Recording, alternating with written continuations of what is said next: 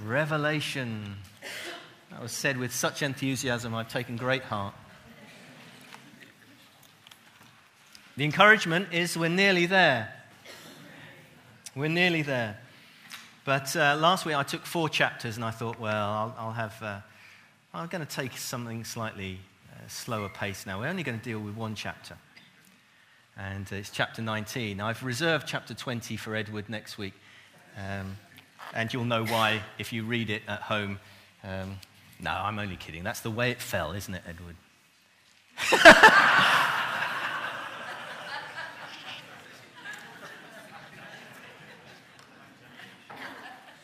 It's the prerogative of the preacher to choose how many chapters he's going to deal with. I've decided to deal with 1. So Edward will be dealing with all the millennium issues next week. Revelation 19. After this, I heard what sounded like the roar of a great multitude in heaven shouting, "Hallelujah! Salvation and glory and power belong to our God. For true and just are his judgments. He has condemned the great prostitute who corrupted the earth by her adulteries. He has avenged on her the blood of his servants." And again they shouted, "Hallelujah! The smoke from her goes up forever and ever." The 24 elders and the 4 living creatures fell down and worshipped God who was seated on the throne, and they cried, "Amen, hallelujah." And then a voice came from the throne saying, "Praise our God, all you his servants, you who fear him, both small and great." And then I heard what sounded like a great multitude, like the roar of rushing waters, like the sound of peals of thunder, shouting, "Hallelujah! For the Lord God Almighty reigns. Let us rejoice and be glad and give him glory. For the wedding of the Lamb has come, and his bride has made herself ready. Fine linen, bright and clean, was given her to wear." Fine linen stands for the righteous acts of the saints. And then the angel said to me, "Write, blessed are those who are invited to the wedding supper of the Lamb." And he added, "These are the true words of God." And at this I fell at his feet to worship him. But he said to me, "Don't do it. I'm a fellow servant with you and with your brothers who hold the testimony of Jesus. Worship God, for the testimony of Jesus is the spirit of prophecy." And I saw heaven standing open, and there before me was a white horse, whose rider is called Faithful and True. With justice he judges and makes war. His eyes are like blazing fire, and on his head are many crowns. He has a name written on him that no one knows but himself. He is dressed in a robe dipped in blood, and his name is the Word of God. And the armies of heaven were following him, riding on white horses and dressed in fine linen, white and clean. And out of his mouth comes a sharp sword with which to strike down the nations. He will rule them with an iron scepter. He treads the winepress of the fury of the wrath of God Almighty. And on his robe and on his thigh he has his name, this name written, King of Kings and Lord of Lords. And I saw an angel standing in the sun, who cried out in a loud voice to all the birds flying in midair, "Come, gather together for the great supper of God, so that you may eat the flesh of kings, generals, and mighty men, of horses and their riders, and the flesh of all people, free and slave, small and great." And then I saw the beast and the kings of the earth and their armies gathered together to make war against the rider on the horse and his army. But the beast was captured, and with him the false prophet who had performed many miraculous signs on his behalf. And with these signs he had deluded those who had received the mark of the beast and worshipped his image. And the 2 of them were thrown alive into the fiery lake of burning sulfur, and the rest of them were killed with the sword that came out of the mouth of the rider on the horse, and all the birds gorged themselves on their flesh. Amen. Oh, it's great stuff, isn't it? Great stuff. Let's pray together. Father, thank you for your word. Thank you for the privilege these past weeks of going through this amazing book in your word. And we have not always understood everything, and we've come with humility because there are mysteries here, and there's language here we can't always quite put into a box and understand, but we want to hear what you're saying to us. So by your Spirit, will you speak as we seek to just bring your truth from this passage out this morning. Give us ears to hear, hearts to respond. In Jesus' name, amen. Revelation has given us this amazing picture of cosmic warfare. Jesus is the King. He loves his creation. His creation fell under the rebellion led by Lucifer, Satan, the devil. And since that time, he has been rescuing people. He came himself to die on a cross that whoever believes in him would not perish but have eternal life. And through these pages of this vision, this revelation, we have seen that cosmic battle played out in a sort of earthly sphere. And we come to nearing the end where it gets just better and better and better. But here we're still with the theme of judgment. And what our response to judgment should be. I don't know if you have ever had an awkward conversation about judgment. I've had many awkward conversations about judgment.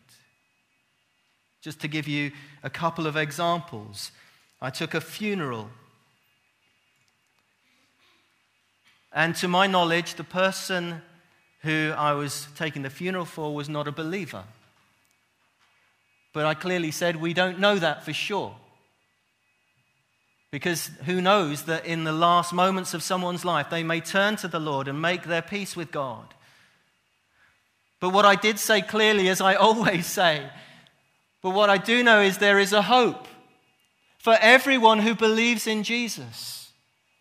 That eternal life is given as a gift, not on the basis of what we've done in our lives, the goodness that we can muster up, but on the basis of his grace and his love. And all we have to do is receive it. And a girl came up to me, a young woman came up to me after the service and said to me, "So what you're saying is that my grandma is going to hell?" I said, "Oh, that's not what I said." She said, "But if it's true that unless you believe in Jesus, unless you've been rescued, you're not saved." And she said, "My grandma wasn't a believer, never believed in God, was never religious. So does that mean she's in hell?" And all I said was, "We don't know. But you have a choice." Another situation on the Alpha course, this has happened several times.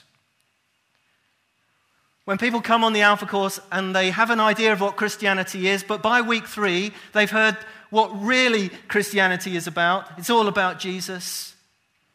And the penny sometimes drops and they say, "Well, what you're saying is this, that unless Jesus rescues me, or unless I believe in Jesus, I will be separated from him forever."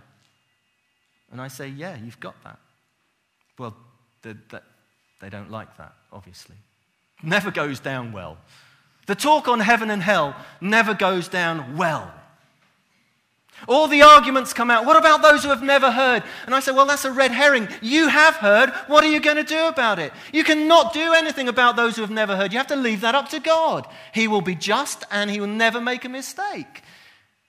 But you have heard.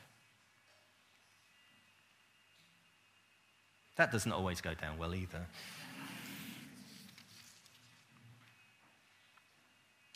How are we to respond to judgment? And I would suggest that today we don't have to be awkward about judgment. And we don't have to be embarrassed about judgment. What we have to do is worship God.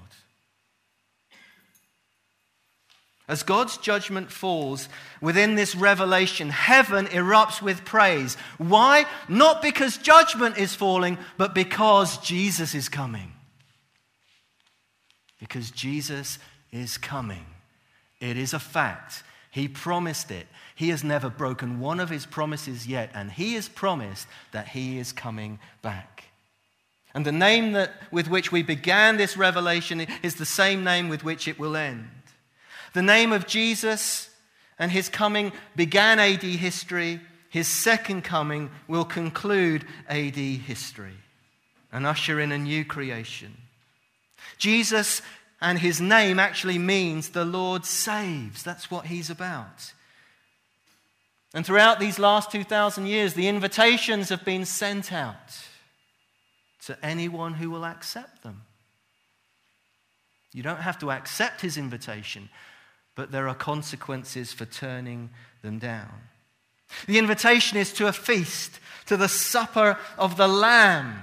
It's a wedding feast depicted in the pages of Revelation. But the end cannot come without judgment. The new creation cannot come without the old being judged. Chapter 19 concludes the judgment visions. And salvation songs are sung against that backdrop of judgment. Salvation, God's rescue plan, is his answer to the discord between heaven and earth, to the discord between the Creator and his creatures. That catastrophe that was caused by an act of rebellious disobedience that attempted to actually displace God, and that Satan has sought to deceive mankind from that time. From the very beginning of Adam and Eve, surely he tempts. Salvation is God's answer to that rebellion. Salvation is the plot of history. It's the most comprehensive theme in the Scriptures. Because God is determined to rescue. And there is within the heart of God a reckless indiscrimination about salvation. It's open to everyone. Absolutely everyone. No means testing here.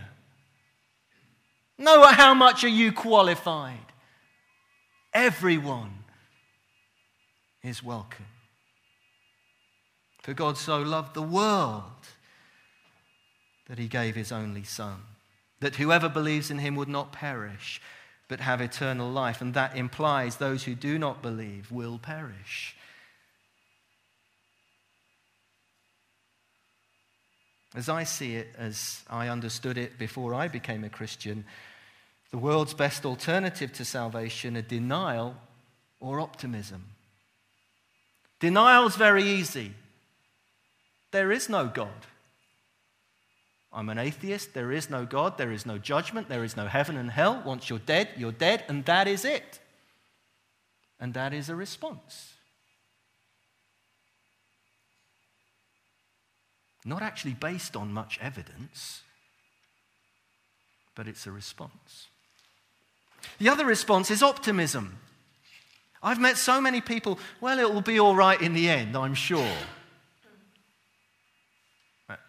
How did you get to that understanding? They're in a better place. They're at peace. Sorry, how do you know that? People are very happy with a God of love and very happy with heaven. There's a kind of folk religion that actually it doesn't matter if you believe in God, you'll still go to heaven. I mean, I have met people who say they don't believe in God, don't believe in Jesus, but still like to think that there's a heaven when they die. It's the most bizarre thing. But they are not happy with a God of judgment. And I'm not overly happy about judgment. I don't want to see anyone lost for eternity. But I have come to the conclusion, in all my years of following Jesus, people make a choice to follow Jesus or not. The promptings, I believe he prompts, he knocks on everyone's door. He has revealed himself in so many ways, supremely by coming himself. And even as believers, we do find these judgment visions difficult. Not so much the destruction of evil, not so much the destruction of Satan, not so much the destruction of those who have done evil things in this world, because deep down we think they deserve judgment. I think where we really struggle, and where I struggle in my conversations with people, what about good people? Why can't God just allow every good person into heaven? That would make it far easier. No, it won't. Who decides who is good enough or not? Does God have a sort of rating system where if you get above that in goodness, you'll be allowed in? It doesn't work like that. God has said it's not based on how good you are, because you will never be good enough, because my standards are so high you will never reach them. The standard is Jesus Christ. We all fall short. That's why we need a rescuer, a savior. So he has made this amazing offer. It's about his grace.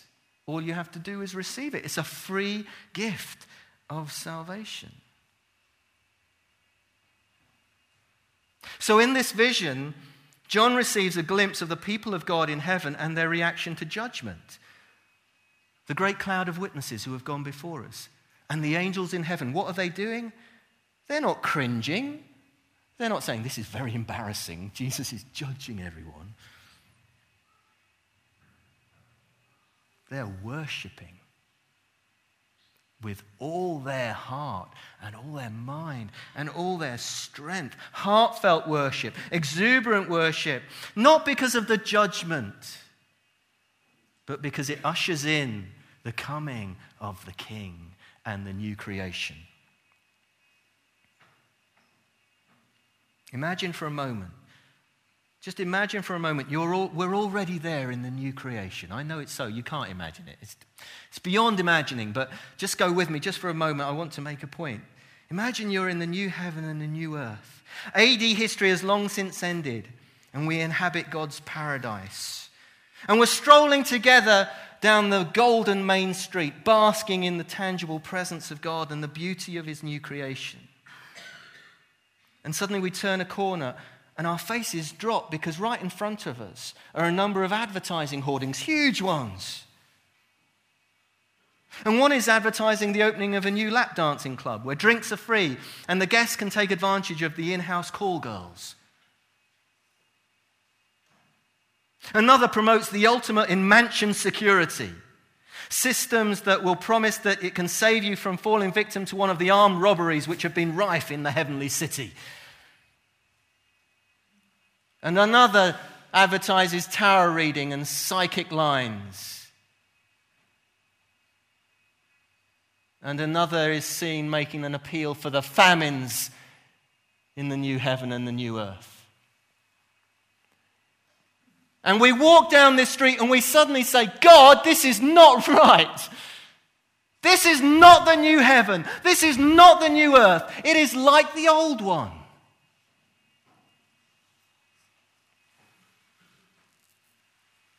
This imaginary scene helps us to understand why the people of God rejoice in heaven when they see God finally bringing his judgment. Because without judgment, there can be no heaven. No new earth, new heaven, new creation without judgment. Otherwise, it will be just like it is now. God will not allow evil in the new heaven and the new earth. He will not allow sin to remain. That's why that wonderful passage of the no more. In the new heaven and new earth, there will be no more death, sickness, cancer, rape, theft, racism, child abuse, torture, war, ethnic cleansing, terror, loneliness, hunger, tears, hatred, pain, suffering, because it's all been done away with. As Jesus brings his judgment on it.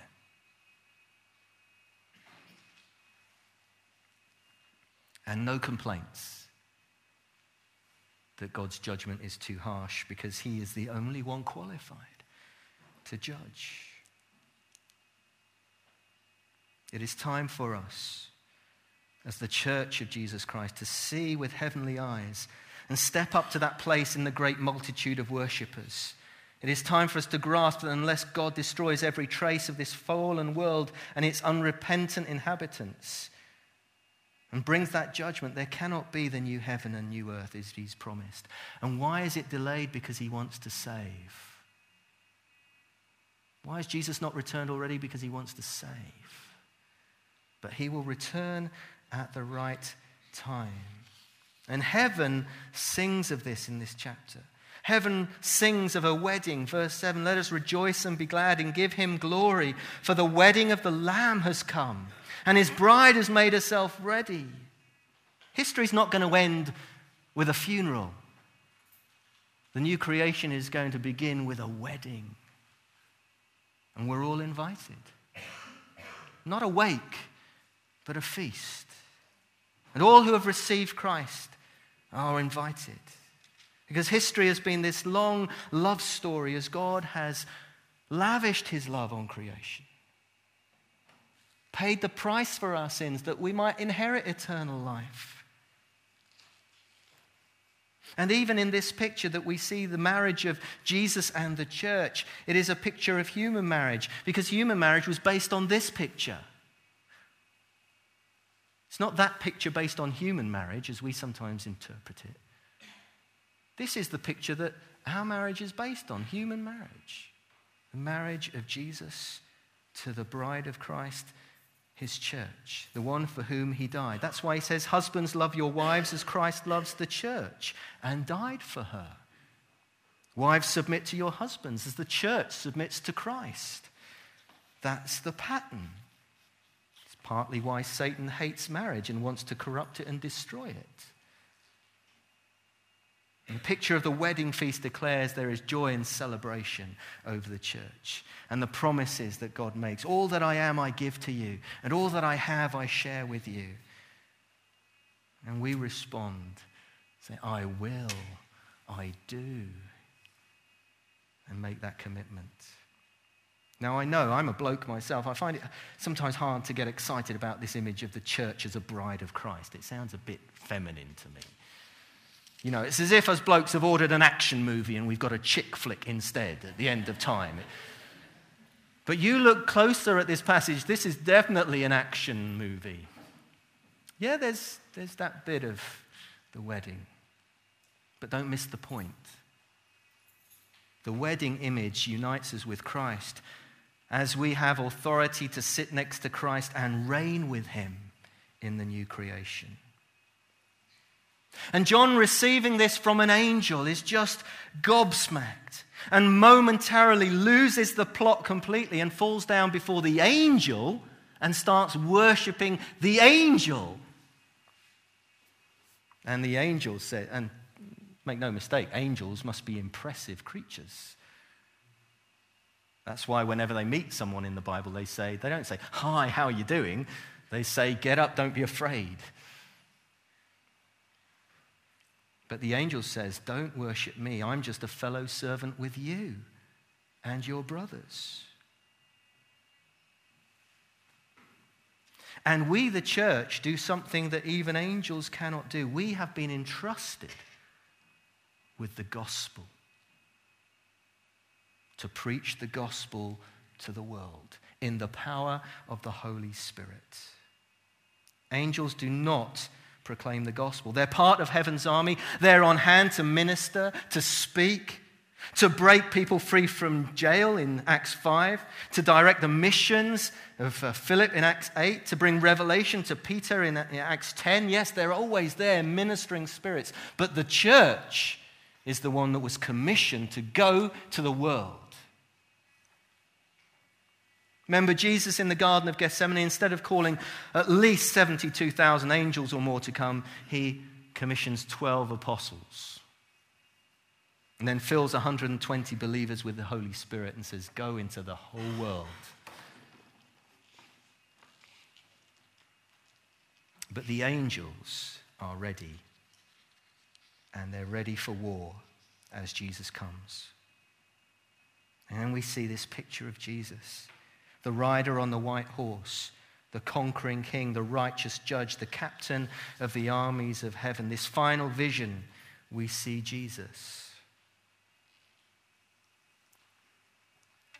And the whole of heaven erupts in worship because this is the moment they've all been waiting for. There is a moment when Jesus is going to ride out.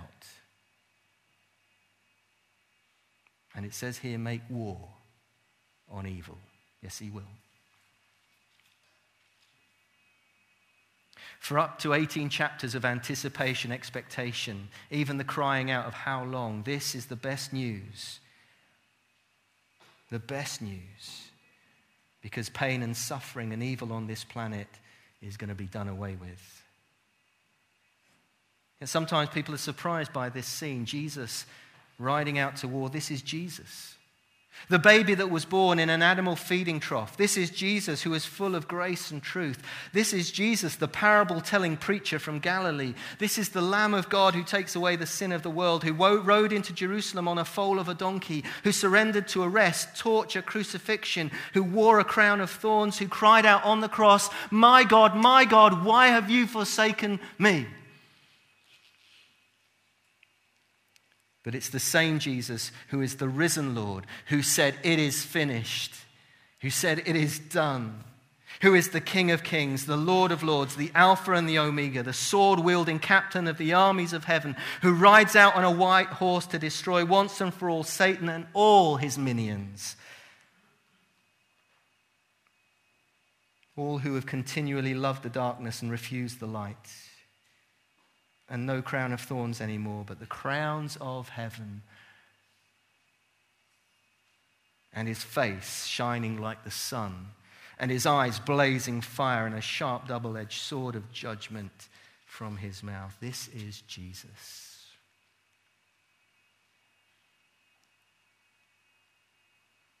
This is the one that every eye will see and every knee will bow before, because they won't be able to do anything else. He came once in obscurity to bring salvation to this world. When he comes again, he comes as the King of the cosmos, the ruler of all things.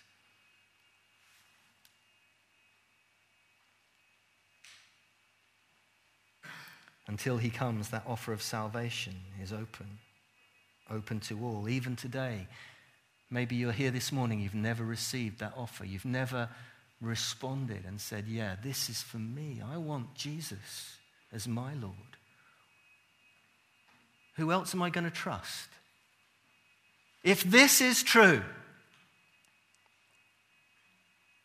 this is so important. And that's why we're here as a church. If this were not true, what are we doing here, folks? We're here because God has changed our lives, and he's called us to be his mission agency in the world.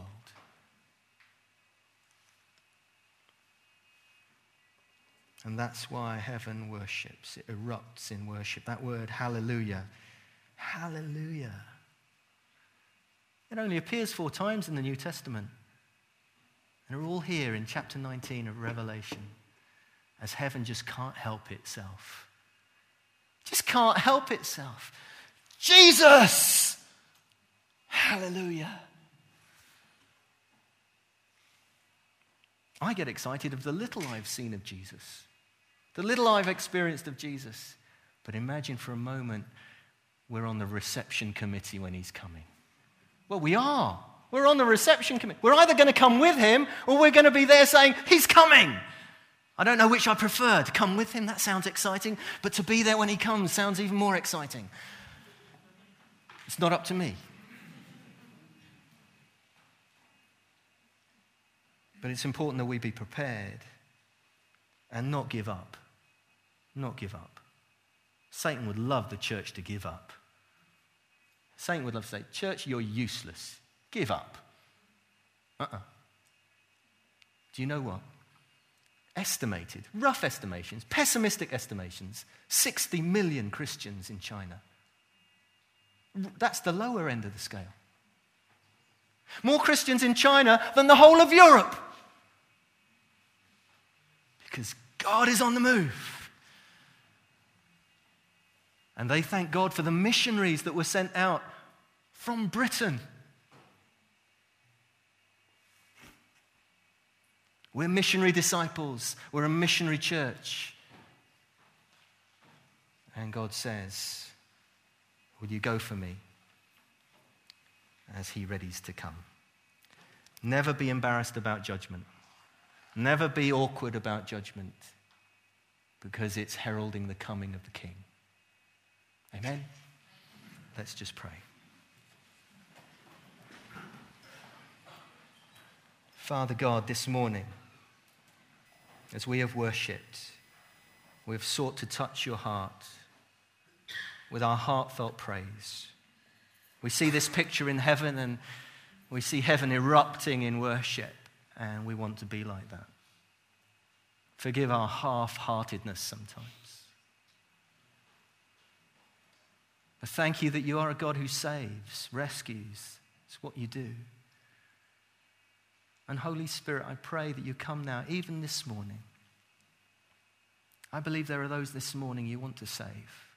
Even here in this room, you want to save.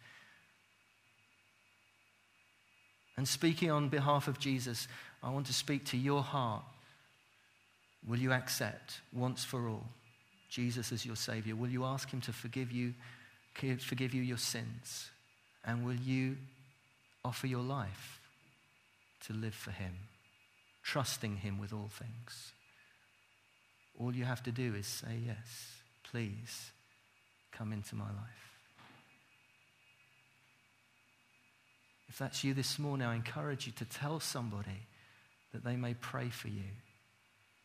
This is too important to leave on the back burner. This is too important to give a miss one more time. God is calling you this morning to make a commitment. Tie your color to the mast. Whose side are you on? Holy Spirit, come. Holy Spirit, come.